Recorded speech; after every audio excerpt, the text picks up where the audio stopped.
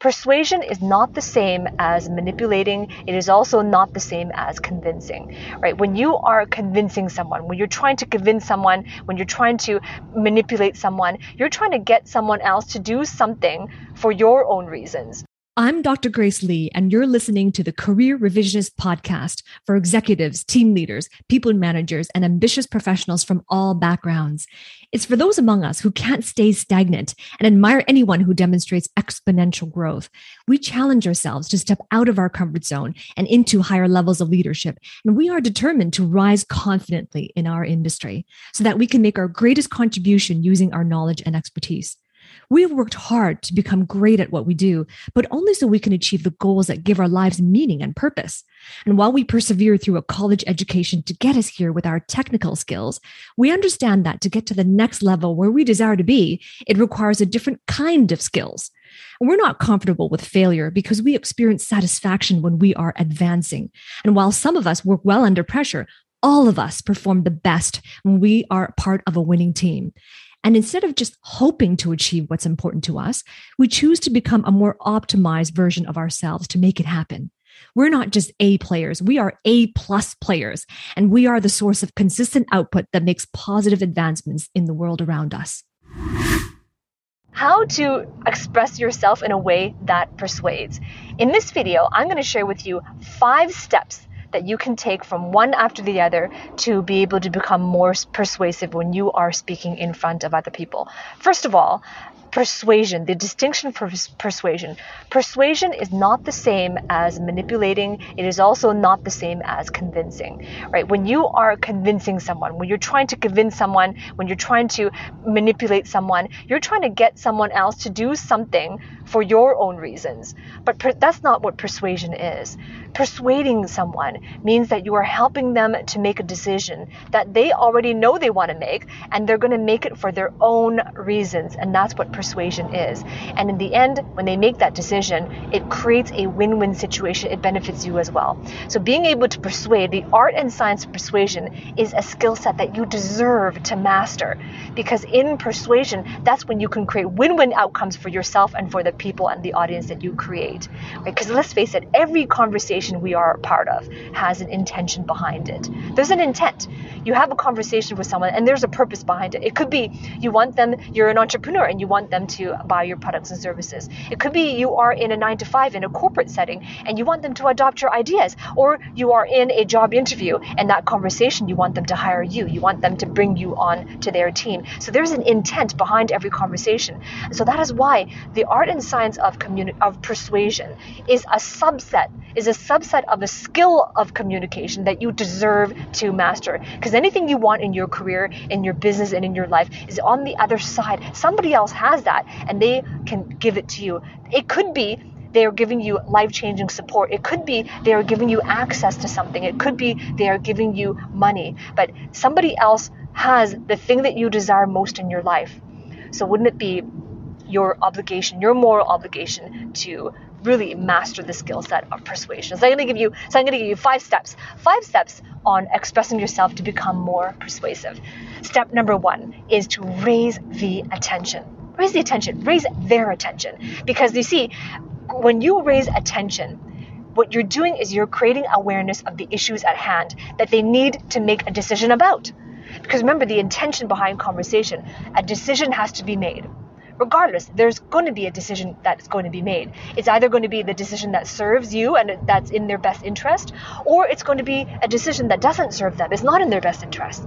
So a decision is going to be made. So it is your job, and it is your obligation, your responsibility to bring their level of awareness to the issue at hand. What is the problem that needs to be solved? Raise their awareness. When you raise their awareness, it creates a different attitude. It creates a different attitude. When they become aware of something, when people become aware of something, there's always a new attitude. Like for example, when you become aware of your lack of communication, when you become aware of how your communication skills has been holding you back in your career, has been holding you back from getting those opportunities, all of a sudden, that creates a different attitude, doesn't it? All of a sudden you realize there's a gap that needs to be filled. You realize what's been holding you back. You realize the challenges. Only in that awareness can a decision even start to be made in the first place. So that's why the first step is to bring attention, is to raise the attention. And the best way to raise attention is to ask questions. Asking questions, because the questions are the answers. When you ask a question to raise awareness, then they're in answering your question, they're going to tell you everything you need to know to persuade them, because they're going to give you the content, and all you have to do is put a frame around it, a frame of focus, a frame that will shift their beliefs. So ask questions, and the best questions to ask are questions that create enrollment.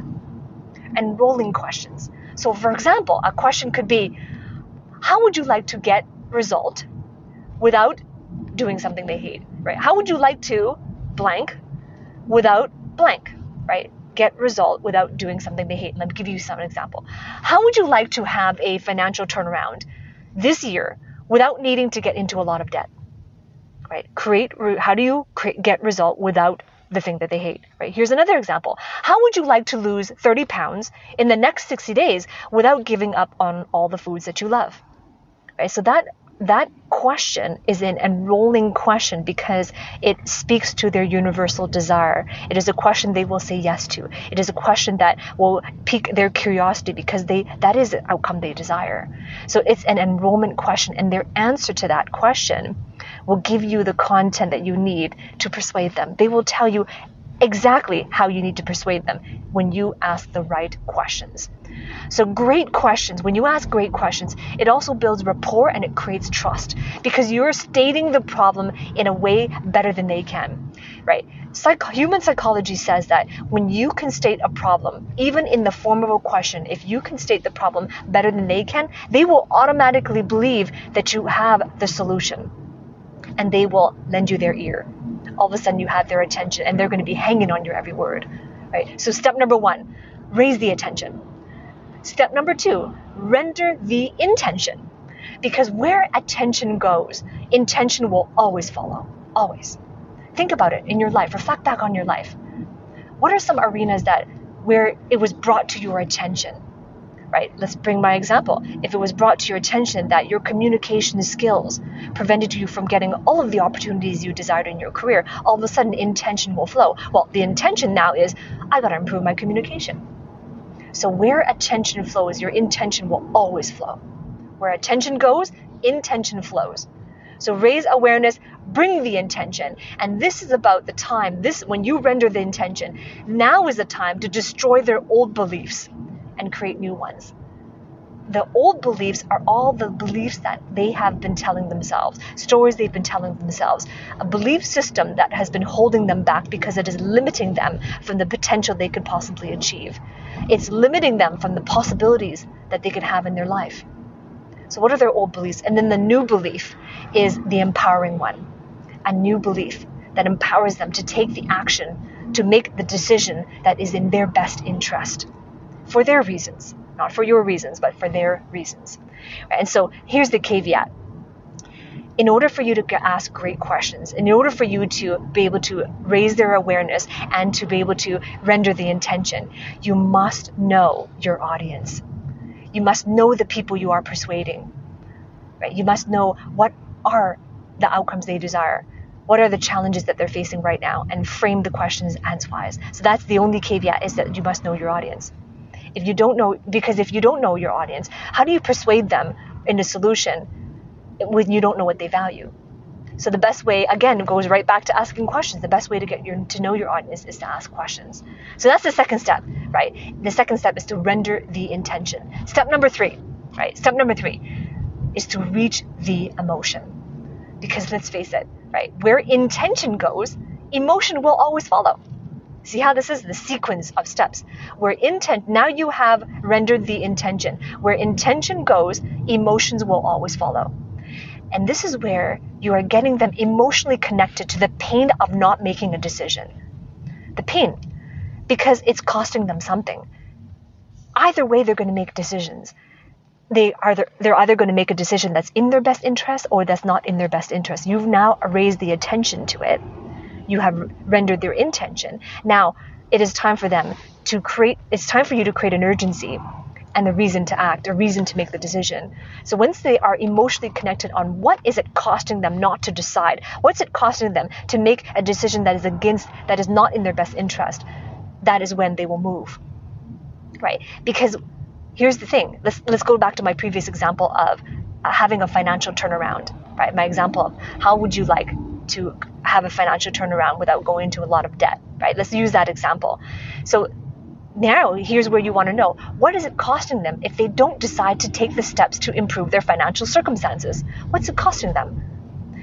Now, I know some of you might be thinking, well, isn't this manipulation? If I'm getting them emotionally connected, if I'm bringing in the emotion, isn't that manipulation? It is not manipulation. Persuading is serving. Doing this, it is your moral obligation to bring in the emotion, because if you don't, they're going to make the decision that's not in their best interest. Your best chance at serving them, their best chance of being served, is if they can be emotionally connected to the issue at hand. Tell them things about themselves that nobody else is willing to say. And tell these truths without judgment or agenda, remembering that persuasion is their decision for their reasons and not yours. When you come from it at that mindset, that it is their decision, it is for their reasons and not yours, that is when you have true compassion. You're telling them things you're not telling them things that they want to hear. You're telling them the truths without agenda, without judgment. Because sometimes facing the hard truths like that, although they are very piercing, the result from that can be meaningful events that happen into their life. So who are you going to be in this conversation? Who are you going to be? Are you going to be the person that steps up in presenting those truths so that they can be emotionally connected? Or are you going to shy away from that and have them make the default decision they would in their status quo? It's your decision as well. Right, so that's step number 3. Right, step number 3, once again, step number 3 is reach the emotion. Now, step number 4. And by the way, if you are resonating with my content, if you are resonating with this and you enjoy what I am sharing with you and you want to hear more, I invite you to ring that bell below. Below this video, there is a bell, and that will help you to know, that will help YouTube to know that you want to be notified every time I release a new video with content like this and on other topics as well, on speaking and communication and leadership. So ring that bell so you can be notified. Okay, so step number 4. Step number 4 is to regard the rationalization. Rationalization, right? Because where emotion flows, rationalization will always follow. You're beginning to see a pattern, aren't you? Right? Where emotion flows, rationalization will always follow. Here is the principle. People make decisions on emotions first, and then they justify with logic. Let me give you an example and then you'll see that this is true. Let's say, for example, I am window shopping, right? I'm just walking down the street where, on the boulevard, and there are shops left and right. And I went just for a walk, just to window shop. It was not my intention to buy anything. And I'm walking down the street and I'm looking in this window and I see this really nice jacket with a fur collar, with full fur collar. And I'm like, wow, that's really nice. So I go into the store. I'm just looking, right? And I go into the store, I'm touching the jacket. Hey, and the salesperson comes up, why don't you try this on? And again, I go and try it on. And then I end up purchasing, right? Now, while the purchasing decision is, I'm going to be, first of all, making the decision based on emotion. I try it and it feels really good. It looks really good. I can just picture, the reactions people are going to have when I wear that jacket. I can picture and I can already feel the way it makes me feel. It makes me feel confident. It makes me feel pretty. It makes me feel, like I look good and therefore I'm going to perform great. So I make the decision based on logic. As soon as I purchase that jacket, now all of a sudden I have to justify my purchase. Right? And I'm going to say things like, well, it's okay. I don't have a jacket like this anyway, so it's going to add to my collection. Or I could justify it by saying, well, I had this jacket that is, it's 5 years old. It's kind of worn down. So this is a replacement for that jacket, right? Or I can say, I did really well this month. I worked really hard. I deserve this. And this is just going to be a gift for me, right? Whatever that justification is, I'm going to justify logically my decision. So I justify logically to myself. And then I go home, right? And then my partner's like, well, did you buy something? I didn't know you were going to go buy something. I thought you were just going to go for a walk. And all of a sudden now I had to justify my purchase to him.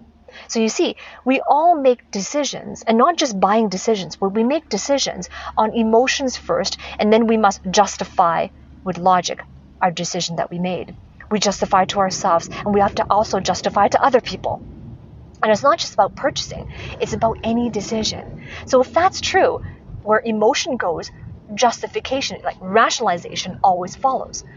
So if that's true, you got to be prepared and to allow the space for their rationalization, allow them the space that they're going to justify the decision, right? Which is any reason they might give themselves for making the decision they're about to make.